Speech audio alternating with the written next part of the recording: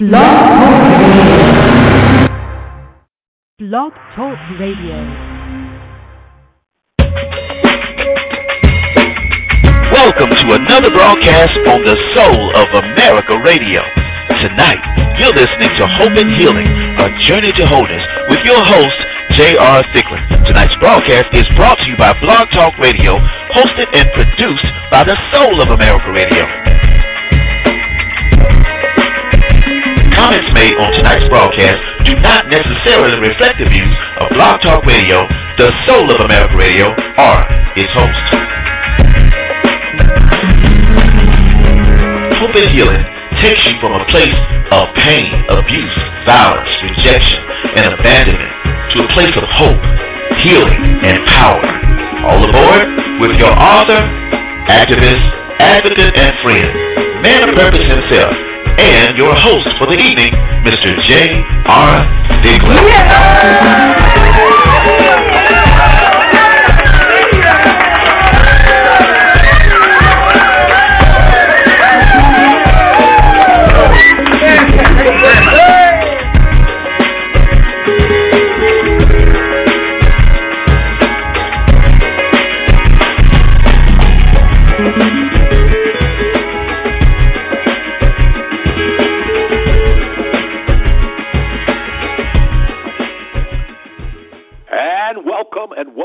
Welcome again to Hope and Healing, a journey to wholeness. This is your host, J.R. Thicklin. I'm so very glad that you've joined us tonight on the Soul of America Radio Network. That's right, every Monday night from 9 p.m. to 10:30, we are here on your line. That's 9 o'clock Eastern Time, 8 o'clock in the Central Time Zone, 7 in the mountains, 6 o'clock in the Pacific, and wherever you may be around the globe, you have tuned in to Hope and Healing, our journey to wholeness. I do want to apologize for the technical difficulties and getting in on tonight, but that's because the show is that hot tonight. It is going to be just that impactful tonight. So wherever you're listening from coast to coast, we welcome you to Hope and Healing, a journey to wholeness. As you know, this broadcast is designed with you in mind.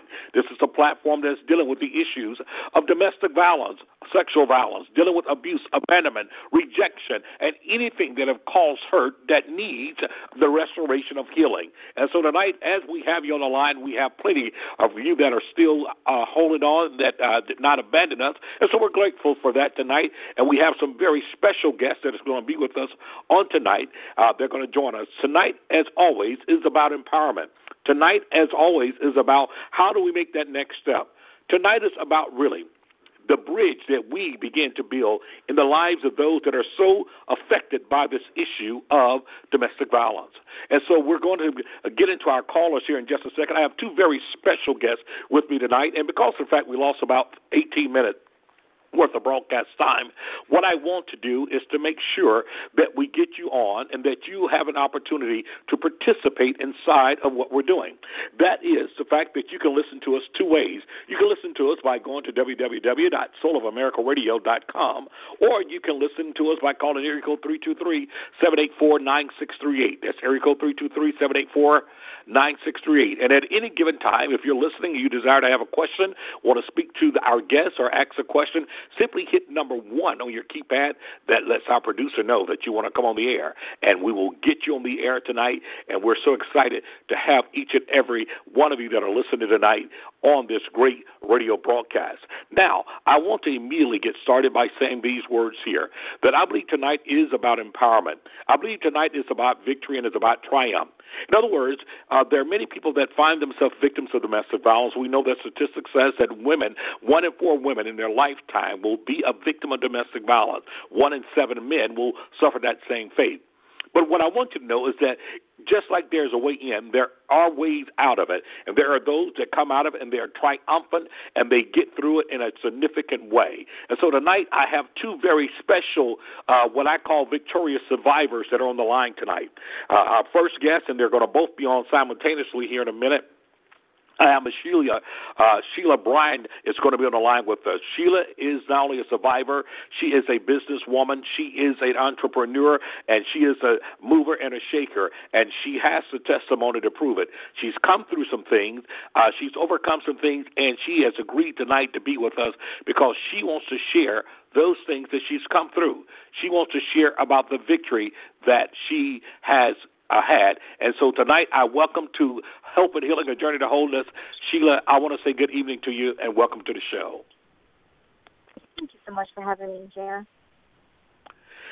You know, your story is absolutely tremendous. I had an opportunity a little bit over a week ago to share a platform with you on another show, and I was so absolutely blessed by your testimony and by the things that you had endured that I told you immediately I wanted you on the show, and you're here tonight. Why don't you greet our audience tonight and share them a little bit about your story and how you came into it and how you came out of it. Awesome. Thank you so much for having me, and I want to also thank your listeners for tuning in. My story began 1999. I flew in from South America, Colombia, very young, age of 17, and pretty much young to this country, naive, obviously, looking for the American dream, looking for bigger things in my life. I definitely came across this very charming man. By the time I turned 18 in the summer of 2000, I, ran into this very charming, good-looking, handsome man who kind of just, began to romance me. We became good friends, and eventually, after a year dating, we got married. Little to my knowledge, this gentleman was no longer the charming individual who he, portrayed at the beginning. He began to, obviously, after we got married, we found out we were pregnant. The time I was not working, I was a stay-at-home wife, and abuse began the moment that we found out we were pregnant. So at some point, the blame begins on perhaps having a child is more responsibility. It was a very difficult time for me because I have no family in the United States, so I was kind of stuck at that point where I'm married and I'm pregnant, I'm young, not knowing much. I kind of got myself to believe that this was it at that point. Over the years, we had more children. I had my first daughter at 19, my second daughter by the age of 20, and we had one more child, a son, which by the time I was 22, I had my third child. So little to say that it was a very tough, difficult situation when, the abuse was emotional in the beginning, then it became physical. He would hit me. My husband will hit me anywhere. We would go to the grocery store. We might go out in public to, different venues, different locations, and the strikes will come, sometimes with no reason behind it. And one of my darkest moments in my marriage was, being pregnant and my husband completely losing it and striking me so hard in my head that he completely split my head open. I was bleeding profusely. He refused to take me to the hospital. He knew at that point by taking me to the hospital, I would probably be, in a situation where he would go to jail and I would have to stay in the hospital. And he kind of saw that and refused to take me to the hospital. So I was raised in the church, JR. So I would say thank God for that. Thank my family for that, raising me in the church. As a young girl, I always knew that there was a God, and I just had to be faithful and believe that this situation was temporary, that I wasn't going to be there for a long time. By the time I had my third son, I remember having an encounter as I ended up in a women's shelter, an encounter with a young lady who said to me that there was help. Being that I'm an immigrant, I'm a foreigner, I'm married to a United States citizen, that there was help. That there was help, definitely. And she gave me some information. She said, you need to go to this location. You need to ask for help. There are resources. You can get your green card. You can get, work permit. You can get out of this situation. So I began to seek and search more for information and came across that there was indeed an American law that is to protect women like myself who are married to their abusers who are either United States citizens or legal permanent residents. And I began the process of the paperwork. It took me about 8-9 months to just go through the ordeal of the paperwork and hiding this all from my husband. God forbid he found out then that I was doing that. I probably believe he would have killed me. But thankfully, I did everything, wisely with, seeking advice from people who knew what they were doing and what they were talking about. And thankfully, by summer of 2006, finally got that document in the mail that I was, at that point, a green card holder, which gave me so much satisfaction and freedom. And I was so thankful to God and the people who came in my life around the time that helped me get this information. You know, when you went through that, and it had to be a very dark time for you because you dealt not only with the abuse, but you also dealt with the fear, I believe, of him reinforcing the fact of threatening you that because you were not an American citizen and you did not have your paperwork, he used that as power and control over you, threatening to take the kids, threatening you that you would be deported.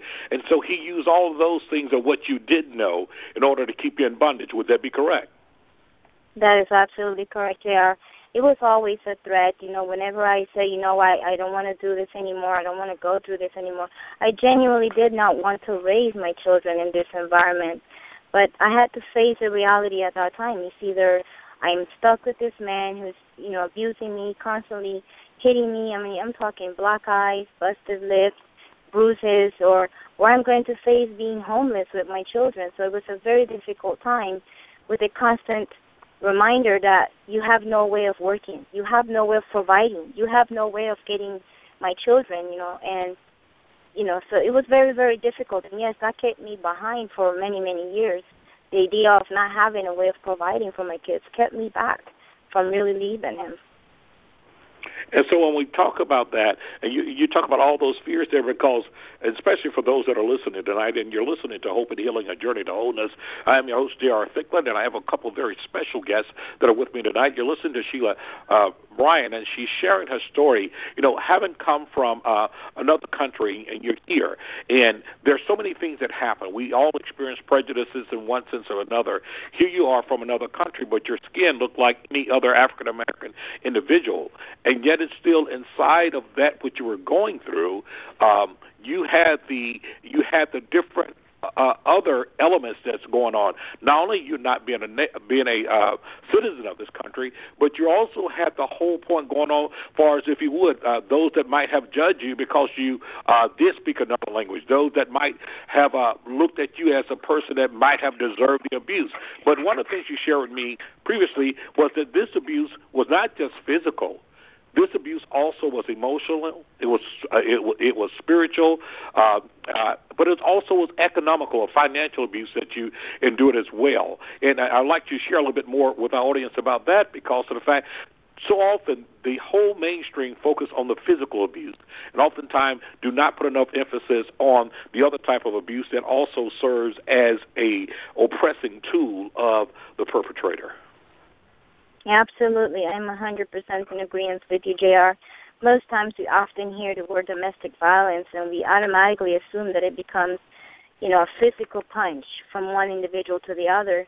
But in violence, in domestic cases, many times it becomes financial abuse to where one partner is opposing that the other makes more money or perhaps stagnates the growth of the financial growth in the home. So many times as one spouse is the main source of income, becomes very difficult to do better things, to grow. It becomes, difficult as you have children as well, to, pay for better schools or to live in a, different environment, a better neighborhood. Perhaps the spiritual abuse is preventing from going to church, preventing from having any visits. And, those things are truly also part of domestic violence because it is, as you're saying, it's oppressing. It is continuous preventing that one spouse from reaching out, from seeking help, from doing much better. And, many times, one going through that, you become suicidal, you become depressed, many different, feelings and emotions that do go through your mind. It truly has, an effect on the children, especially in the cases where they're young children, whether it's between the marriage, the relationship, one partner bringing the children into the relationship. So all that trickles down into the children as well. So domestic violence is not just affecting the person who's physically getting attacked, but it's affecting emotionally those who are around who are helpless, like the children. And that's a great point to bring out, because in many times, from the outside looking in, there are folks who know of people being in an abusive relationship, and they pass judgment without understanding the dynamics. The fact that, the children are exposed to it, the children are involved, oftentimes the dependency of the victim on the perpetrator to be the breadwinner, and in many cases where the victim may not have the skills or job skills or other opportunities to do things, they're left dealing with the situation of, if I leave, how am I going to make it? And all those things play a part. And you kind of gave actually testimony to that. But where I want to guide you now is the fact that, what was a key part for you getting out? Was it that defining moment when that person at that shelter said, "Look, there are things in place for a person like you to be able to get your status and to be able to get out of this situation"? Was that the beginning of the green light? And if it was, where did you go from there? Well, to be very, very livid about the situation, just going back, my turning point was remembering one night, again, the constant abuse. And, I did, at that point, back in 2000, I have my older sister, which my only sister, flew in from South America. She came back to live in the United States as well. So we both split, we had our separate lives, but my sister usually used to come and help me out and, do her best. But I was married, so she was limited to how much assistance she could provide me.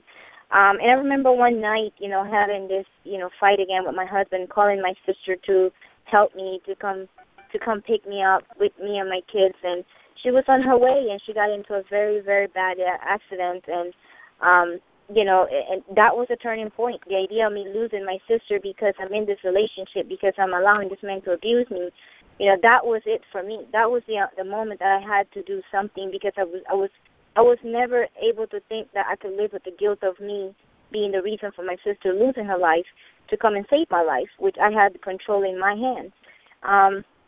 So as I went to the shelter, I remember having a conversation with this young lady, and she said, there is help. So I already made a decision that I was going to leave. I don't know how I was going to do it, but I was going to do it. So the moment I made a decision, JR, and, I ended up in the women's shelter in Broward where I reside, I remember this conversation was just God aligning me on purpose that I could get out, that there is a way out. But I made a decision. So it becomes crucial for anyone who's listening, who is either in the situation that wants to get out or know of someone, it first has to be a decision to just get out. And everything aligned itself right after. The young lady I came across shared with me some information. She said, you can go to this congressman's office right in my area. I remember walking in, in tears, just really, really asking, I need help. I really need help. So in the office, a couple of people came to my rescue. They just asked me tons of questions, and we began to process paperwork. I had no money.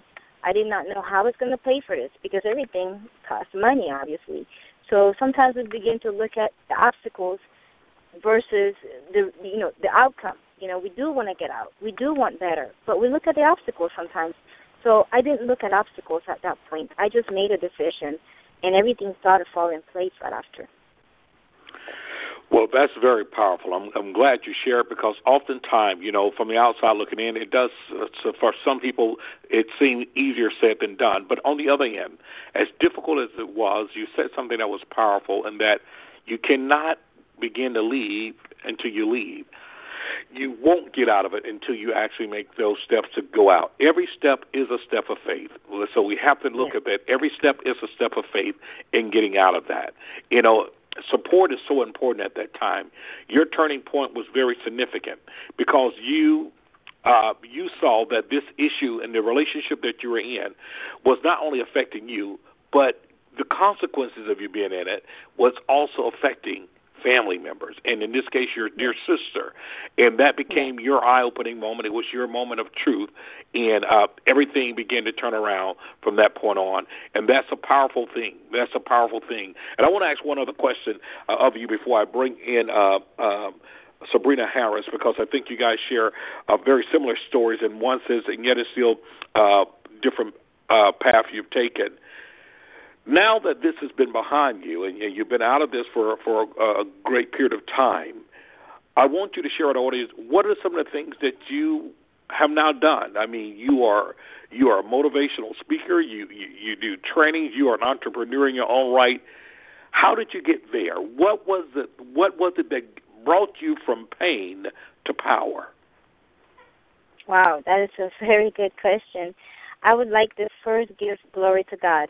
I wouldn't be here on this line without Him giving me the strength and the courage and just constantly speaking and praying and asking Him to lead me, to guide me, to show me, just to give me one more day. Just give me one more day. So first I would like to thank Him, thank God for all things, because I did not know I would be here today. I did not know it. I believed that there was a better way. I believed that there was always an outcome that I wanted, but I just couldn't believe and I couldn't see. When you're in a situation where you're being abused, you cannot see light. You all see darkness. You cannot see light. So as I got out of the situation, once I really got out of the marriage, when we went through the courts and divorce was finalized and my life began at the moment where I made a decision not to look back, but just to look forward. I started a regular job. I put my kids in daycare. At the time, they were very, very little, 9 years ago. There were, I believe, 3, 2, and 9 months at the time. And once I put my children in school, I began a job. Everything unfolded. I began to meet great people. God aligned me with some amazing individuals who began to open my eyes. They began to give me wisdom, opening doors, and I just took steps of faith, one after the other, knocking on doors and just taking advantage of opportunities that just felt right, that I knew that will help me become a better person, become a better mother, and eventually begin to talk to women. It's just great to know that at some point my life story has served over the 9 years now that I've been out of that situation. My life story has served to save some women from going through it, some women who are currently in the situation, to give them hope that there's possibilities that they can get out. And so I always knew that I had to become better. So just getting out of that situation till today, JR, genuinely has been my faith, my belief that I can, always give back and, just be a servant to people and use my story as nothing but a source of faith, because we know that the Word says that faith comes by hearing. Hope is important. Faith is important. So once we know that we have overcome our struggle and we've come through a very difficult journey, we can now help someone else who's in the same situation. Absolutely. Well, what a powerful testimony, and the fact that you came out and that your faith brought you through it. And oftentimes that's a missing element, because one thing to find physical safety, but it's another thing to find a spiritual and a centerpiece of not only hope, but a centerpiece of serenity, knowing that God is with you, and it brought you out. And I thank you so very much for sharing. Stay with us. I know you're going to have to be leaving soon, but what I want to do is immediately after this commercial break, I'm going to bring on Sabrina Harris, the founder and CEO of the House of Lovillionaires, and what a testimony she also have. And I'm going to set it up, but I want you to stay tuned to it. We'll be right back after the break. You're listening to Hope and Healing, A Journey to Hope.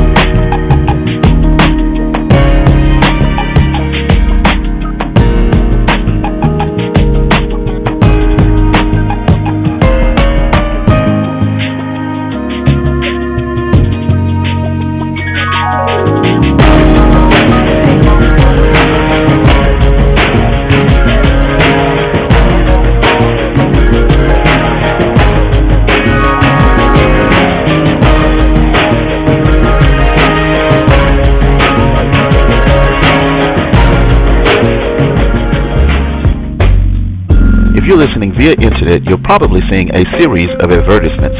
Please click on those advertisements as they help us to continue to bring you the best in soulful talk radio.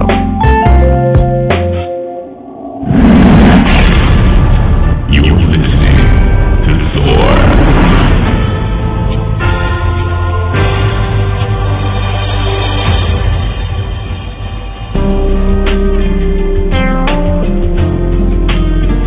Destiny by Choice 2 Fellowship on Facebook is a spiritual, drama-free, judgment-free fellowship forum for like minds to share in encouragement through testimonies, scriptures, music, prayer, worship, and fellowship. It is our desire to be an oasis of hope in the midst of the deserts and wilderness of life's most challenging experiences. We welcome you for prayer requests as well as your testimonies as we collectively operate as thermostats changing life's experience through God's leading in His Word. Join us as we empower lives and shape destinies. That's Destiny by Choice 2 Fellowship on Facebook. Through a search, you can find us. If you're listening via internet and you want to speak to the host, please dial 323-784-9638 and press 1 to be connected to the host. This is the Soul of America Radio.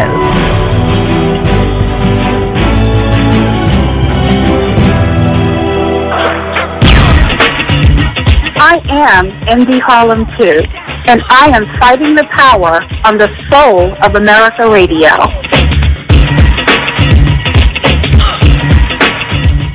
Worldwide, coast to coast talk radio. This is the Soul of America Radio. You're listening to SOAR.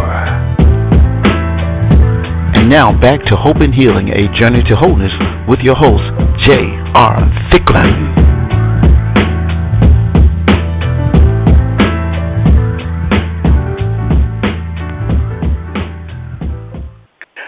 And welcome back to Hope and Healing, a journey to wholeness. This is your host, J.R. Thicklin, and I'm so glad that you've joined us tonight here on the Soul of America Radio Network. What a powerful show that we have tonight. Two very special guests that have been on. You've had the opportunity to listen to Sheila Bryan, and what a powerful story. A story of not only going through the abuse, but surviving the abuse, the difference that knowledge made and information, but even more importantly, the faith that she had to sustain her after she came out of it.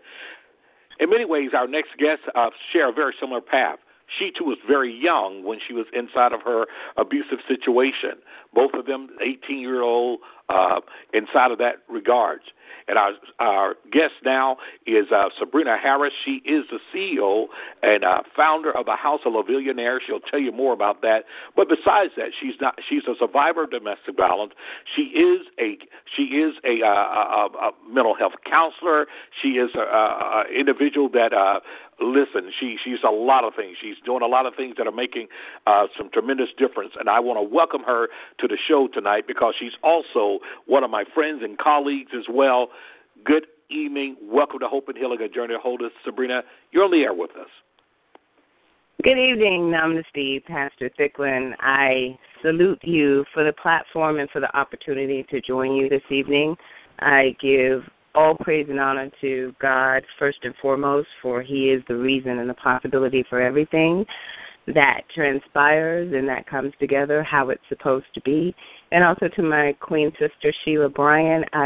We've interacted so much now. I honestly look forward to meeting her in person and just giving her a big hug and saluting her for what she's doing as well.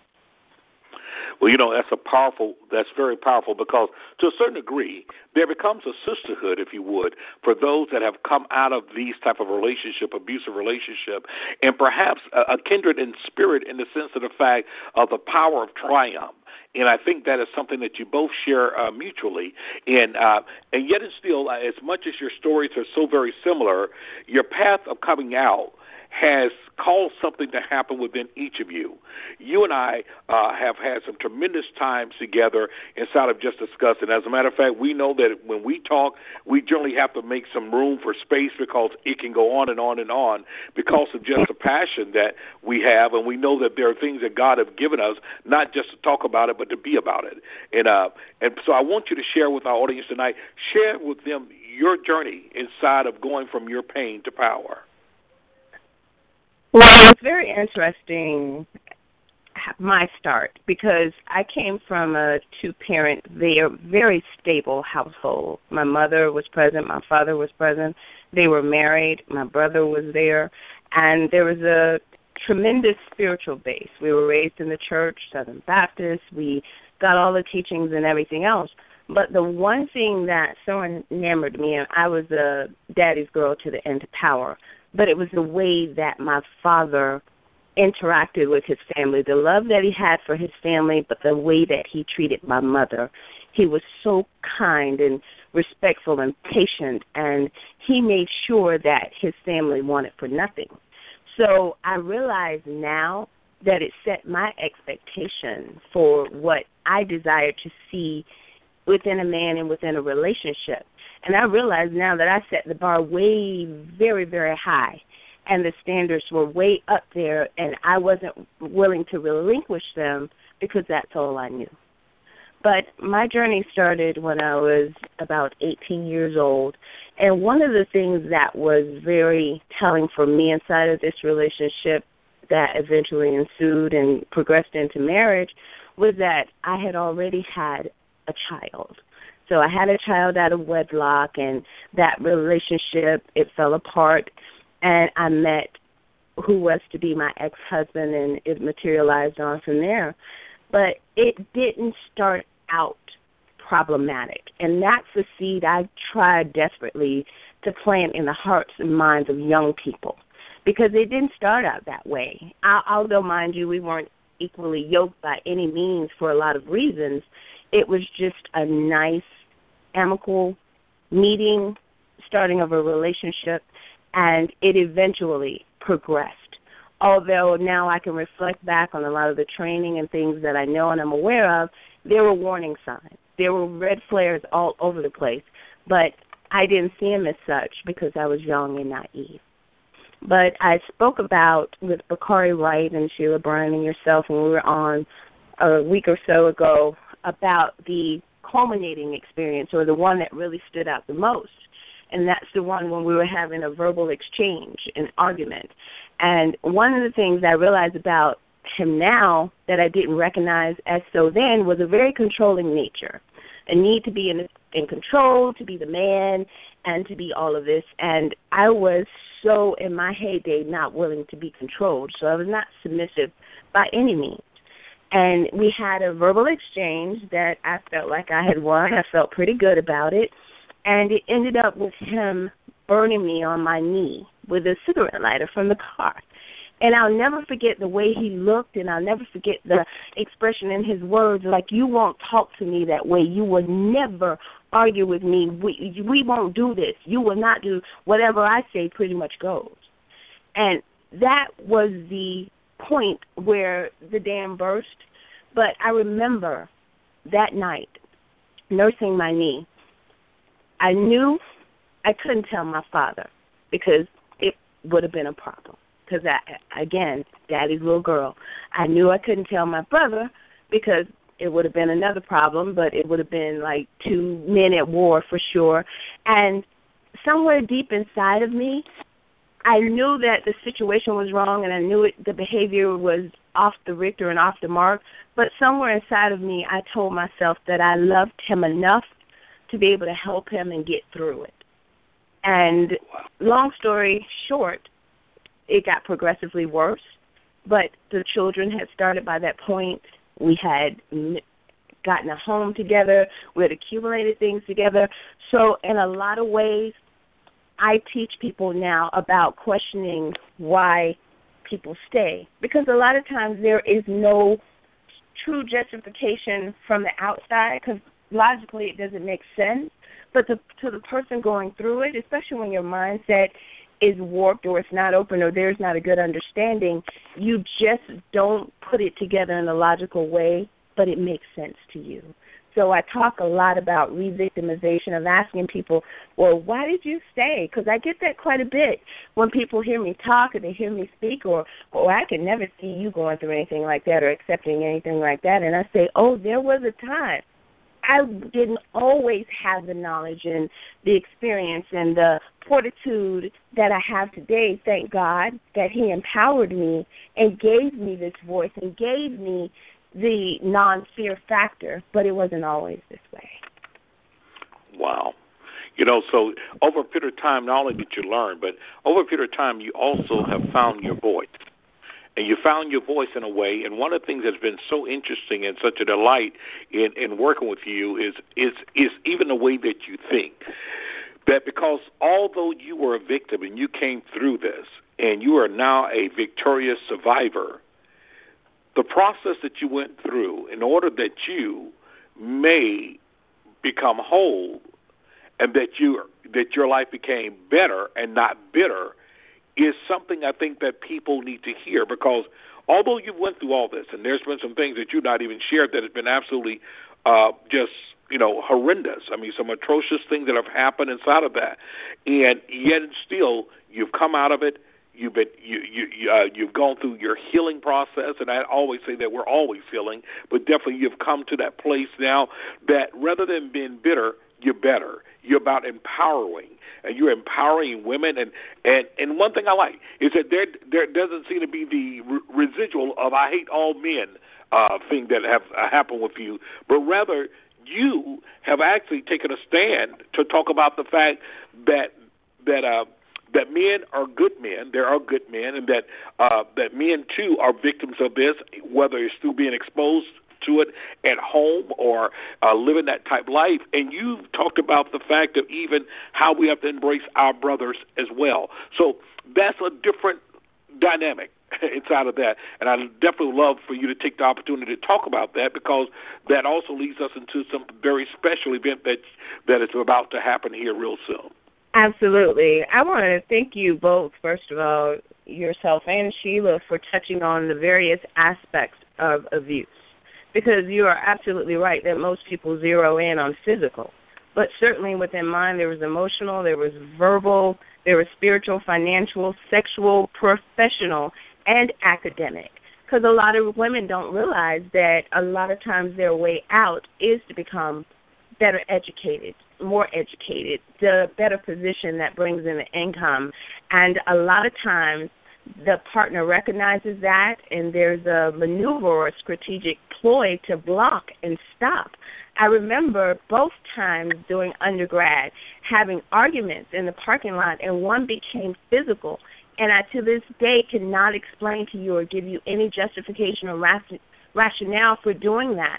But I became to understand that he saw my success and my advancement and my flowering as his loss of control. And I now can recognize that. But one thing I want to say about seeing the abuser and perpetrator differently is this. Once I got to the point of leaving the relationship, and that was even a feat within itself, because I remember sitting in the bed one morning and I just woke up and I couldn't stop crying. I was just so emotional. It was like just my whole body was shaking. And I remember praying to God. I mean, it was almost like a conversation of sorts. And I say, Lord, if there is any true purpose, if there is any reason why I am going through all of this and it was meant to be, please show me without a shadow of a doubt. But I say, if this is of my own accord, my own systematic doing, and I need to systematically undo it with your help, your favor, your grace, please show me that as well. And Pastor Thicklin, 2 days later, situation culminated into me having to call the police, him arming himself, him being tased by the police, arrested, and that long journey home. And I knew without a shadow of a doubt that that was my open door. But I also knew coming out of that relationship, number one, that I did have to go through a process. I'm going to be completely honest, and that's one of the reasons why the forgiveness event that we're doing coming on April 18th, it came to bear, because I realized that I did hurt. I did have a level of hate in my heart. I had not found my way to forgiveness. But one thing I was mindful of, that I was not going to carry that into my next relationship. So I took a pause and spent some time with Sabrina. And I went through a process almost as if I was grieving. And I allowed myself to experience the emotions and read the books and speak to mentors and tap into people who were spiritual so they could pour into me and help me understand that everything that I was feeling, it made perfect sense as to what I had gone through. But the point was to not get stuck, to somehow add purpose to my pain, make it relevant. And I'll also be honest that I fought due battle with becoming open and forthright and having this platform, because I was very prideful and very private. And I did not want to open up and bear that part of my life, that I had been in shelters and I had escaped and been in a safe house for 3 or 4 months, and that my children had been placed here with my mother while I moved residence 2 or 3 times, but that I had always gone back and listened through the honeymoon phase of the apologies, and it's not going to happen again. This is the last time. I really didn't want people to see me in my state of weakness. And God, in 2013, I'll never forget it, I had gone through an accident, debilitation, I had gone through recuperation, therapy, and all of this, and he said, this is the season. This is the shift. This is the turn. You didn't go through all of that for nothing, and it's not for you to be silent. These things that you keep shelving, that you keep writing, that you keep speaking about in conversations here and there, this is for many. And one thing I'll never forget, and my mother actually had to remind me of it later. I was about 21 years old, and I had attended a church service at her encouragement. I wasn't in the church at that time. I was living my life, and I was doing my own thing. And I'll never forget, I was seated like on the far left end of the pew, and there was a woman all the way down on the other end. And she kept moving. Like she'd move a little bit. She made her way down to me, and she was just crying. And she said, I know you don't know me. She said, but I got to be obedient to God, and I got to tell you. And she said, I see a sea of women, and it's a lot of darkness and a lot of tears, but she said, you're going to touch many. You're going to reach many. And she just began to prophesy. And Pastor Thicklin, I laughed.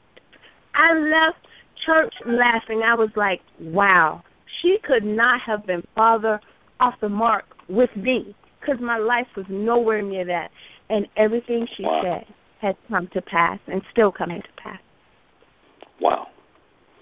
Isn't it amazing that even in the midst of where you were at the time, at a time when you could not see, or could not even phantom yourself being this incredible tool, incredible instrument, this incredible influence, this woman was able to look into the spirit realm and actually see that there was a purpose for your life, and there was even a purpose for your pain, and that out of your pain, out of the experience that you had, that you would be used as an instrument of God's love. Yeah. That's amazing. Definitely. And you've done some great things. You've done some great things, and I want to say that. Go right ahead. No. I just wanted to say one of the things that I'm very honest about, too, in my life is that I was not perfect in that season. And I never want to make it seem at all one-sided, because there was a period of time when I felt like I needed to defend myself, or there was a period of time when I was disrespectful because all of the things that were going on and going wrong. So I realized, and I accept, and I have asked for forgiveness for my role and my part. Even going through my pain, I was not excused from my behavior as well. So I think that's also important towards forgiveness. It is. Listen, people, you're listening to Hope and Healing, A Journey to Wholeness. This is your host, J.R. Thicklin, and I tell you, you're listening to our special guest, one of our special guests, Ms. Sabrina Harris, the CEO and founder of the House of Millionaires, and so many great things, mover, shaker, and a powerful businesswoman. And those of you that have been with us most of the time, you've also listened to Sheila Bryan, and Sheila has to go, and I think you're still on the line, but if you could just say, give you a goodbye, we thank you so much, and I know that you've heard Sabrina, and all of us are going to be together real soon. I know we are, and everything. So if you would, Sheila, give us your last parting words before we go to commercial break. Absolutely. Thank you so much, JR. I got to say, I am containing my tears, Sabrina. I am containing my tears for you, not just of joy, but just to know that I am really you, and you are me. And I'm so grateful to God for this connection. Thank you so much, JR, for having me. I truly look forward to an in-person, meet and greet with the both of you pretty soon, and I continue to impact the world, because this is what we were really created for. Our struggles are not by any means for us to first lay and be sad and hope around. Our struggles are truly a revelation of how good God has been to us, like giving our story and testimony for others to have hope and believe that, yes, if it happened for me, it can happen for you. Thank you both for having me. Thank you so much, Sabrina. I love you, sister, Queen and Price, and thank you so much. Have a blessed night. Absolutely, absolutely. Thanks so much for being there. And I tell you, we're looking forward to even greater shows that are coming as we bring together survivors. We're going to take a commercial break, and I know that I have my distinguished colleague and partner inside of Destiny by Choice is on the line as well, Dr. Douglas, and hopefully I'm going to be able to get her on before we end tonight because of the fact of just some powerful insight here. And I know that in her quest and in her plight of addressing these issues, she's seen so many things from so many different walks of life. So immediately after commercial break, we'll come back and we'll finish listening to Sabrina, and we'll hopefully bring on Dr. Douglas as well. And remember, if you have a question and or comment, simply hit number 1 on your keypad if you're listening in right now, and that lets our producer know that you want to come on the air. We'll get you on the air. You don't have to give your name, but we will get you on the air. And as always, we thank you for listening to Hope and Healing, a journey to hold us. We'll be right back right after this commercial break.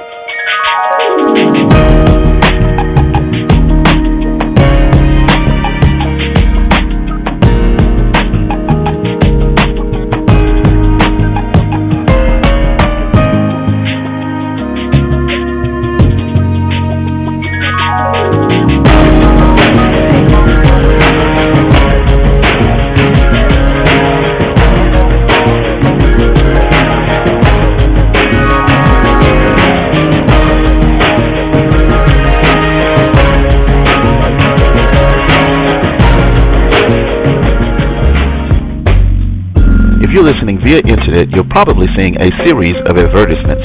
Please click on those advertisements as they help us to continue to bring you the best in soulful talk radio.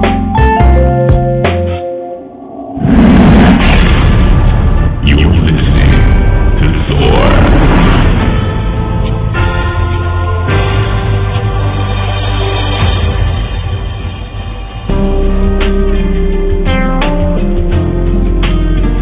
Destiny by Choice 2 Fellowship on Facebook is a spiritual, drama-free, judgment-free fellowship forum for like minds to share in encouragement through testimonies, scriptures, music, prayer, worship, and fellowship. It is our desire to be an oasis of hope in the midst of the deserts and wilderness of life's most challenging experiences. We welcome you for prayer requests as well as your testimonies as we collectively operate as thermostats, changing life's experience through God's leading in His Word. Join us as we empower lives and shape destinies. That's Destiny by Choice 2 Fellowship on Facebook. Through a search, you can find us. If you're listening via internet and you want to speak to the host, please dial 323-784-9638 and press 1 to be connected to the host. This is the Soul of America Radio.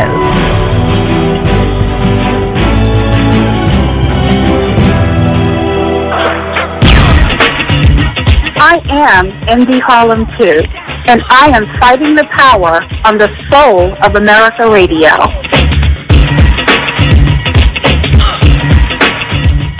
Worldwide, coast to coast talk radio. This is the Soul of America Radio. You're listening to Soar. And now back to Hope and Healing, a journey to wholeness with your host, J.R. Thicklin.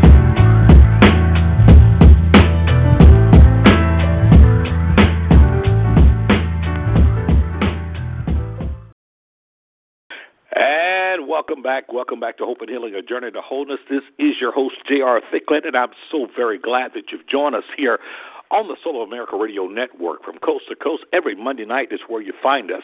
For those of you that are listening to us online, www.soulofamerica.radio.com, we thank you for joining us. And, of course, if you have a question at any given time, simply call in, area code 323-784-9638, and hit the number 1 on your keypad after you're in. That lets our producer know that you want to come on. If those of you that are listening online, even now, if you have a question and a comment, you don't have to give your name.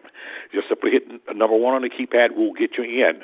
Before the break, we were listening to our very special guest, Sabrina Harris, the CEO and founder of the House of Lavillionaires. And we're talking about not only her journey from pain to power and what has happened as a result of it. We had Sheila Ryan on earlier, and both of them. And we're in the midst of our conversation with Sabrina and some very special events that are happening, one being on April 18th, 2015, here in the South Florida area. So those of you that are listening from out of town and around the globe, those of you that may be listening back on podcasts, April 18th, that's a Saturday, mark your calendar, and she's going to give you more information. If you desire to come and spend a very, very well-spent weekend here in beautiful South Florida, this is the event you want to attend. And so I'm going to go back to Sabrina, and she's going to talk a little bit more about that. And we're going to talk a little bit about another event that will be coming up as well. And we're going to go ahead and get Dr. Douglas on the line as well. Everything Dr. Douglas is not only our friend and colleague within Destiny by Choice. Everything Dr. Douglas is she's a behavior scientist. She has done it all. She has been involved in this area of domestic violence for nearly 30 years, if not more, and she's done a lot of work across the country with this. And I know that she's been listening to these powerful stories from the women. So we're bringing in Dr. Douglas well, but Sabrina, we'll start back off with you inside of where you're at now and where we're going here with not only I love it, the art of letting it go, and from there to some other things that you're doing. You're on the air. Thank you again, Pastor Thicklin. The brunch that we have coming up, it's an empowerment brunch on April 18th from 11 o'clock to 4 o'clock. It's at the Doubletree Hilton in Palm Beach Gardens. And the concept came to me. It was a resonating theme with me doing the crisis counseling and doing a lot of mentorship and speaking with people. I was becoming overwhelmed with the stuck points that I was encountering. And I mean, it was like almost as if a lot of these individuals were safeguarding their hate and the disappointment and the unhappiness and lack of being okay with where they were in life. And a lot of it was leading to anxiety, depression. These people were really going through some psychological trauma because they were not able to let it go. Their perception of the events that had occurred and how they felt about it and what they felt was done to them, etc. And God laid it on my mind and heart that it needs to be an understanding, and not just a secular understanding, but with a spiritual connotation, that there is a process to being able to forgive. There's an art to it. There's a science to it. And it's a process that must be learned and taught and educated. And I also wanted it to come from the two different veins, not just a male perspective, not just a female perspective, but from both. And that's what we've done. We've brought two pastors, male pastors together, and two female pastors as well, and have them come into the environment, in addition to myself, from a more of a counseling and inspirational empowerment perspective, to try and bring all the pieces together. And then we have the platforms we give to spoken word artistry, the interpretive and mind dance. So it's just an eclectic event, but the theme is definitely forgiveness. And not only is it forgiveness, inside of what is going on there's something very powerful that is happening, because there's going to be actually, I'm not going to call it a forgiveness circle, but it's definitely going to be a time of really forgiveness, exercising that inside of that. And it's going to be powerful on every stretch of the imagination. And what we're seeing is that healing will take place for those that are looking for healing. There are many times that people are stuck. They're stuck. They don't get healed because oftentimes they have not gotten to the place that they want to forgive. And we all know that forgiveness is a process. And so inside of it, for many, they will hold on to that pain, because for them that pain reminds them of what happened to them. And, and what happened to them is oftentimes where they're stuck at. But our whole point is to get them from what happened to them to the place of what is now happening for them. And that's what's very powerful inside of that. And that's that one event on April 18th is going to be powerful, 11 a.m. to 4 p.m. at the beautiful Doubletree Hilton Hotel there in Palm Beach Gardens, Florida.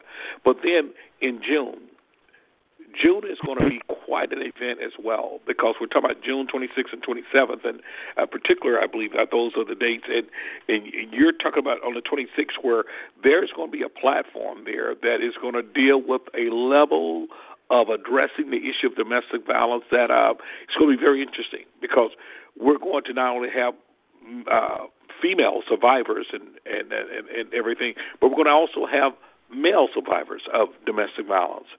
We're going to have men that was once perpetrators of domestic violence that will be sharing that platform about their mindset, their behavior and thought process while they were in it, and how they came out of it, and how they have been able to sustain and live a life being abusive-free inside of it. And there's some other things that are happening.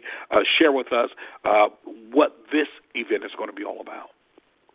It's actually taken on a life of its own, and I say God is truly amazing, because he puts the pieces together for how he desires things to materialize. And I appreciate you for understanding my unconventional nature, because I'm not conventional by any means, but it's all in good faith. And one of the things that I noticed, particularly speaking to with my current husband, who I feel like is a gift from the heavens above, he's just been absolutely phenomenal through all of this, even from my coming out of everything that I've been through, and to be there for support. But he has often said, and I've heard many other men and women say, that they don't understand how a person could abuse to this degree. How could they have killed or maimed, and all the things that go along with domestic violence? And it came to me that instead of people on the platform, on the journey, trying to speak for an abuser or a perpetrator or a person who's come out of it, what better way than to have that dialogue with that person who can tell you what was going on inside of their mind and their heart, and if they were abusing drugs or whatever may have come along with it, so we can get the real truth. And it's about those who have truly come out, those who understand the error of their ways, those who have sought forgiveness, and those who, again, want to shift the pain to purpose. So we're going to have a meet and greet. I've welcomed one of my good friends who's a spoken word artist on a national level, and she actually does a session or a piece or a segment on the topic, and we're morphing that into people on the front lines like yourselves and others who are committed to this topic and helping people to come in and have those people talk to a nation and help heal a nation. And then on that Saturday, that'll be June 26th, and on the Saturday the 27th, we're debuting a fashion show that is solely for survivors. And I thank God for the women I now work with, and I'm looking in futuristic to work with men, but these women have survived some of the most incredible storms, and they are still standing. So these are the women we gift with glam sessions, the makeup, the clothing, and we give them an opportunity to rip the runway and just really feel good about themselves, to be empowered.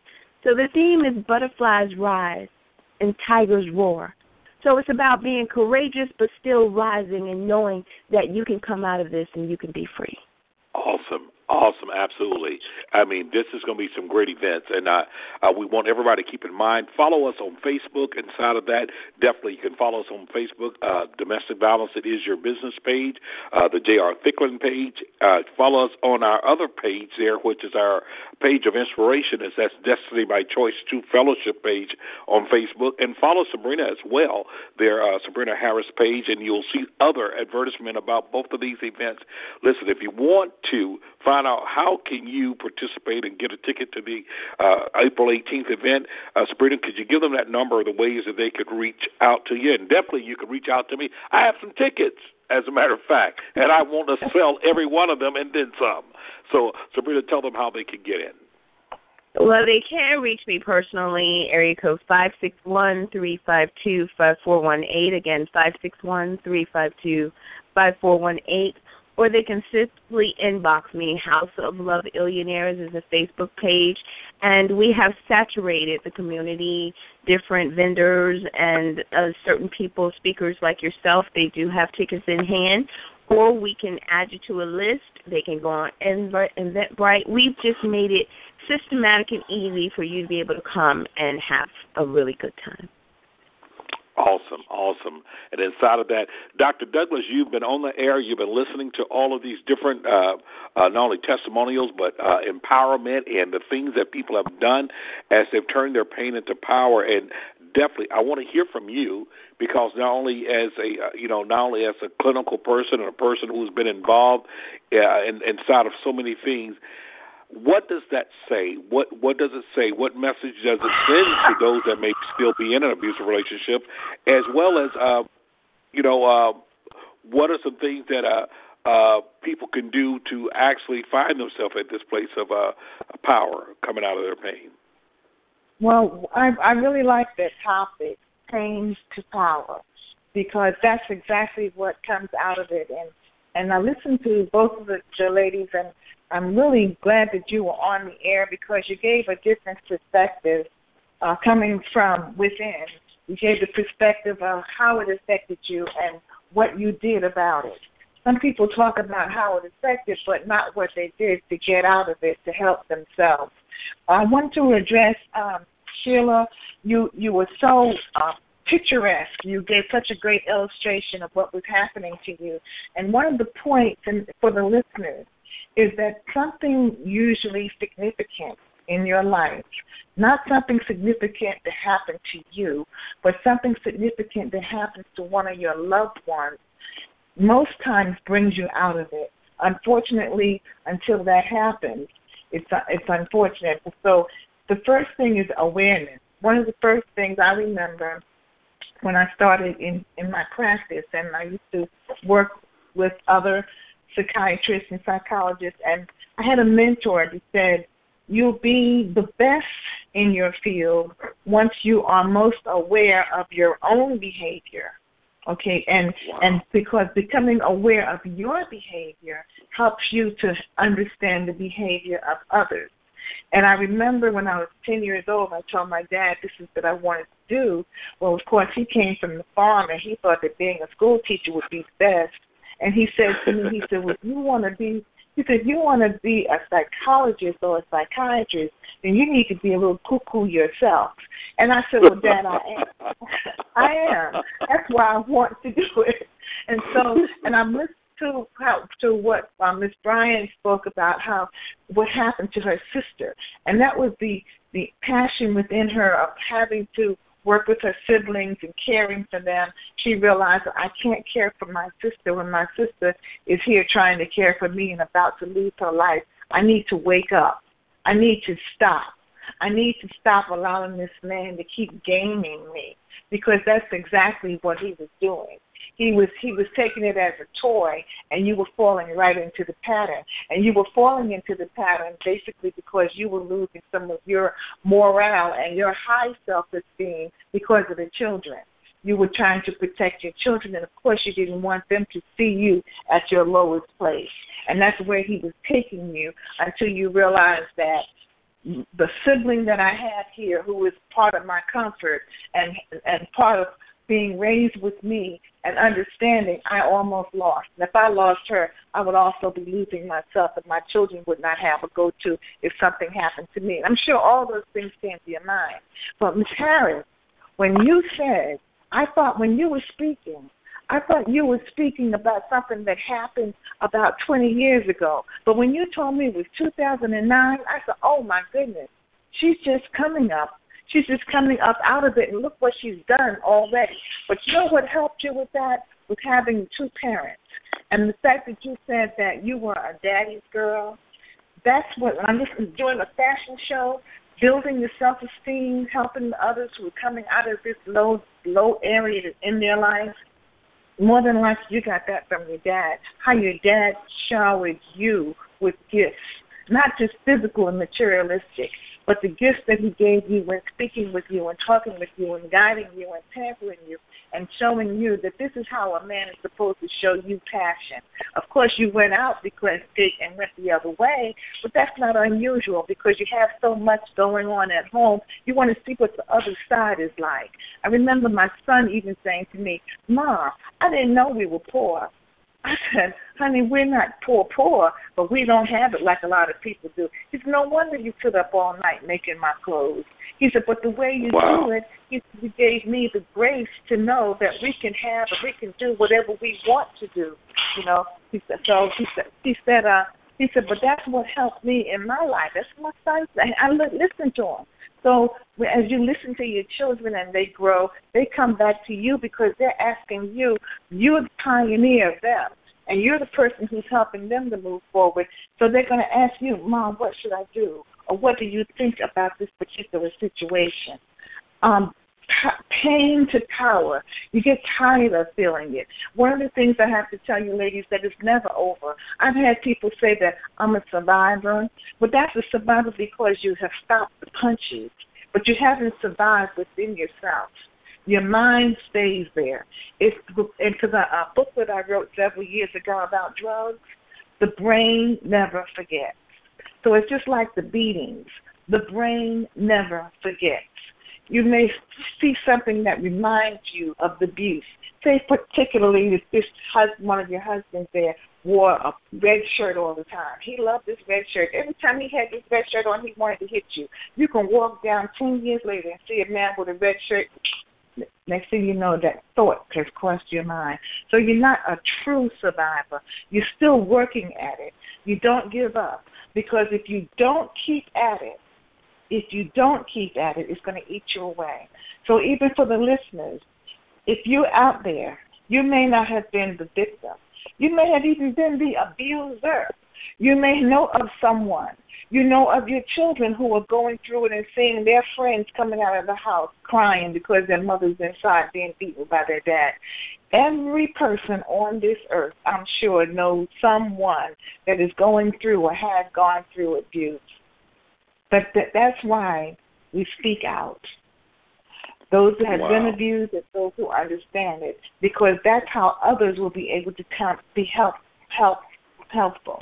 Now, some people say, "Oh, you hear one story, you hear another. They're all the same." They're not all the same. Absolutely. They're not all the same. But one of the things that I didn't hear, and I'm glad that you were confident enough, Ms. Harris, to say that it wasn't always one-sided because you fought back, and that's true. And that's so true. You have to fight back. If you don't fight back physically, put your brain to work, okay, and fight back knowing mentally, set up a plan A to plan B. Because it takes time to leave the situation. If you just run from the situation immediately, you'll eventually come back to it because he's got a good story. You loved him at one point. There was a time when you did. You know, so you take steps. And that's what I heard you say, you took steps. Ms. Bryant, you took steps, but you didn't take steps until you realized that not just your life was in danger, but the lives of those you love. And so the listeners, take steps now, even from the time you're on right now on the phone or on the internet, online listening. Think about what you're going to do next. Start your journal. And then many times when you're sleeping, thoughts come to you. They call it day residue. Sometimes it happens. Get up and have a journal next to your bedside. And a pen in hand in the journal. Don't turn the light on. Just write blindly what it is that you come to mind. It's going to look like scribble in the morning, but you'll be able to decipher it enough to know that this is something you need to put in your plan to get out of it. Now, one of the things what both of you mentioned, when you talked about your mates, the abuser, I was thinking when you were speaking, where are they now? What has happened to them? I was talking to some police officers not long ago, and they were saying that, oh, this is a domestic violence situation. I said, why? Why do you call it domestic violence situation? Because it's between the husband and the wife? They're having an argument or dispute and you want to say this is domestic violence, what about assault? It's not always. It's because it happens to be husband and wife. You want to don't. The policemen need to be better trained to make the decision what the differences are, because they carry different weights in court.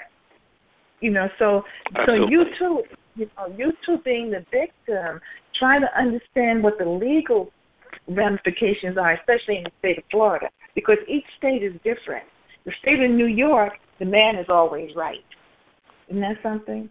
The state in D.C., the District of Columbia, they say to the woman, leave the home and we'll take you to a shelter. Why don't they say to him, you leave the home and you find some place to live? He's the one that's giving you on the woman. So there's different rulings by state. So wherever you are, listeners, you could be in North Carolina, California, in Jamaica, Kingston, Jamaica. Get to understand your law.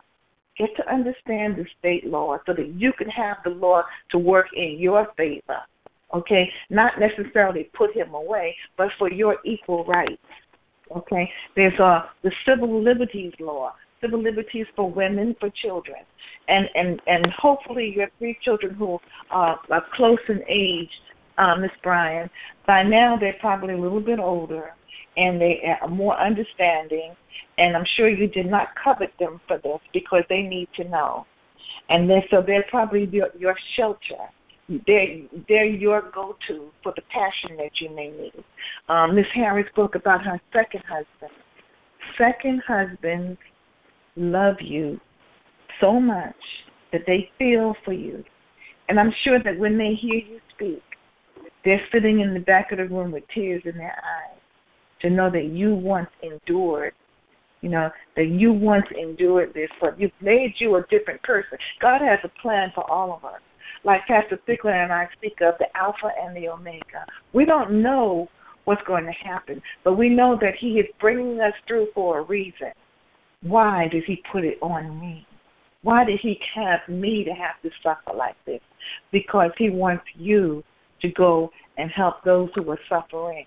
That's the gift. He took a law. It took some butts. Took a slash in the head. It took all of that. It took some demeaning education. But you're there to help others, and that's the only biggest thing is what I can say.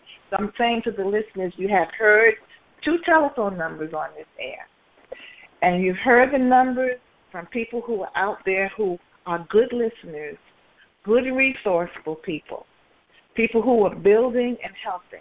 They may be in this Palm Beach area, but if you call them from a different area code, they'll answer, and they'll be able to tell you where you can go to get help and still be on the line to help you to walk through it. Because these are folks who have the open heart. That's what we have, is an open heart to do what we do. Absolutely. Very well said, and actually we're actually at the end of the radio show, at least as far as the live broadcasting. We're probably still on with most everyone else there. The recording part there, I'm not sure if that will continue on, but I do want to wrap up with some closing comments inside of that, and very good observation there, Dr. Douglas, and very good encouragement for our listening audience as well. Sabrina, I know you're still on the air with us, and I know that Sheila had to leave us today, but as you're closing, what is one of the things? What is something that you want to leave with the audience tonight?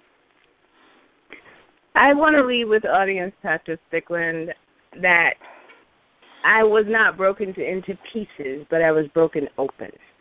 There's a book called by Elizabeth Lester called Broken Open, How Difficult Times Can Help Us Grow.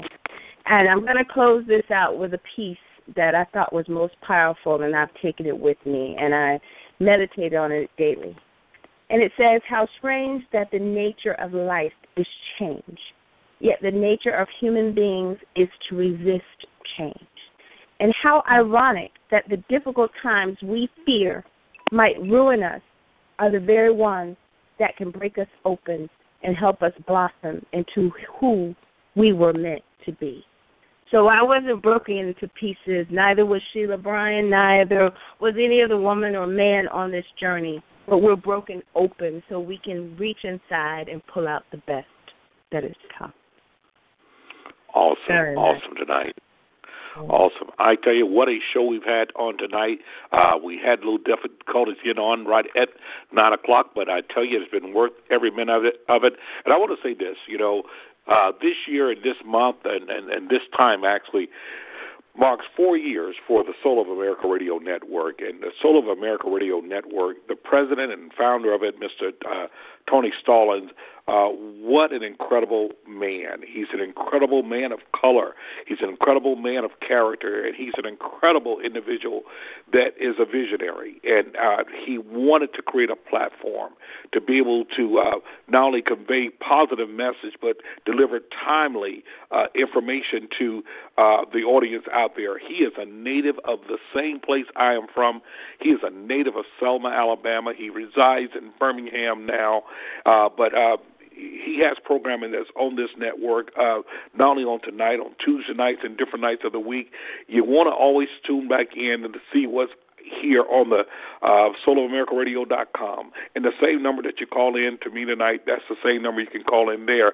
But I want to salute Tony Stallings because of the fact Tony is one of those individuals that he is a doer. He's not just a thinker, although he does a lot of thinking, but he's a doer inside of it. And what greater passion. Tony approached me now going on 3 years ago about coming on to do this show. He's never asked me for a dime to do it. He was concerned about the information to make it happen. And he's done so, and I know that he's on the line now. I know that he is, and he probably doesn't want to say nothing and everything there, but I really want to before I end this because of the fact, here's a guy, Tony's had an incredible career. I mean, he's done law enforcement and all those things there. But Tony has a genuine concern about this issue of domestic violence. We listen to every commercial that you hear on our radio broadcast has been produced by Tony. He's done that. He's spent the time in the studio to make it happen. And I'm hoping, and I know that you're there. I know I see your number up and everything, and I'm just assuming you got the controls to bring yourself on. But if you don't have the controls to bring you on, I want to bring you on, and I hope that is perfectly all right. Tony, if you're there, I just want you to say something to our audience tonight. What a tremendous show that has been out there, and I dare not pretend as if this is all happening because of my expertise or any of those things. But man, you put your everything into this and addressing so many things. So please say hello to our audience tonight. Can you hear me? Yeah, I can hear you. Okay, great. Well, thank you, Jay. Thank you for letting me come on tonight, man. First of all, I want to say to your guest, man, I have really, wow. I mean, I was floored. The testimonies, the realism, the power, the impact, man. And we've got a ton of people listening tonight, and this goes out in podcast forever. I joke around and say they're going to put it on a spaceship and ship it out to the moon, and their words will go out, and they will touch somebody. So I want to thank your guest, man. I was moved listening at the impact, and thank you for the kind words. But Jay, man, you have really impressed me. I knew there was something different about you when we first came across each other on the internet. But you are very deep. Don't let Jay fool you. This gentleman is one of a kind. He is dedicated. And I just want to thank Jay, man. You have been very dedicated. It's hard to find hosts for the program because I look for people that's dedicated, and Jay is one of those kind of people that you can trust. So I just wanted to quickly say thanks to the guest. You really, really, I mean, you opened my eyes up to a lot of things tonight, and I'm pretty sure you blessed somebody. And that's what this platform is for. Jay and I talked about this. We want somebody, if it's one person, to hear something that will touch them and spark something and let them know, I can change. I don't have to go through this. I can change. And Jay, you're very good at this, brother. And I commend you, and I thank you for spending your time with these guests and these people that are out there, giving them some hope to heal. And I just want to thank you, brother. Thank you very much for blessing everybody with it. Well, Well, Tony, I mean, one of the things that has been so instrumental is this. You could put anything that you want to on these airways, but you thought that this subject matter was significant and important enough to do so. You've been very much the life and breath behind making sure things are relevant. I mean, you've had some of the most, what I consider, groundbreaking shows inside of so many things that we've had to happen nationally. The Ferguson case, wow. You did I still think one of probably the most powerful shows known to man on the whole Ferguson deal. The Trayvon Martin, you had a lot of things that you said about that. You have made sure that we have kept a good perspective. And the thing I love about it, for those of you, every now and then you can always go to soloamericaradio.com and look at the archives and look at a lot of these shows that have been there. You also can download the app.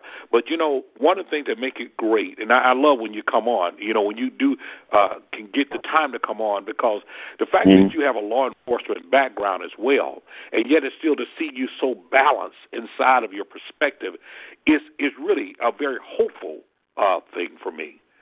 It's very hopeful because of the fact, you don't have the blinders on. You actually understand the moment. You understand the fear. You understand those things there, and you witnessed it firsthand, being inside of law enforcement, and even when you've shared the story about even your neighborhood, the situation that happened. So, it takes a lot. It takes a lot for a person to be committed to getting this type of information out. And I just wanted our audience to know the man behind the voice, the man behind the Soul of America Radio Network, and I greatly appreciate you.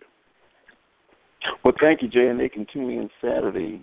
I'm going to move my show to Saturday night, and we'll be doing a special show on some of the voting rights information and so forth. Absolutely. So tune in, man.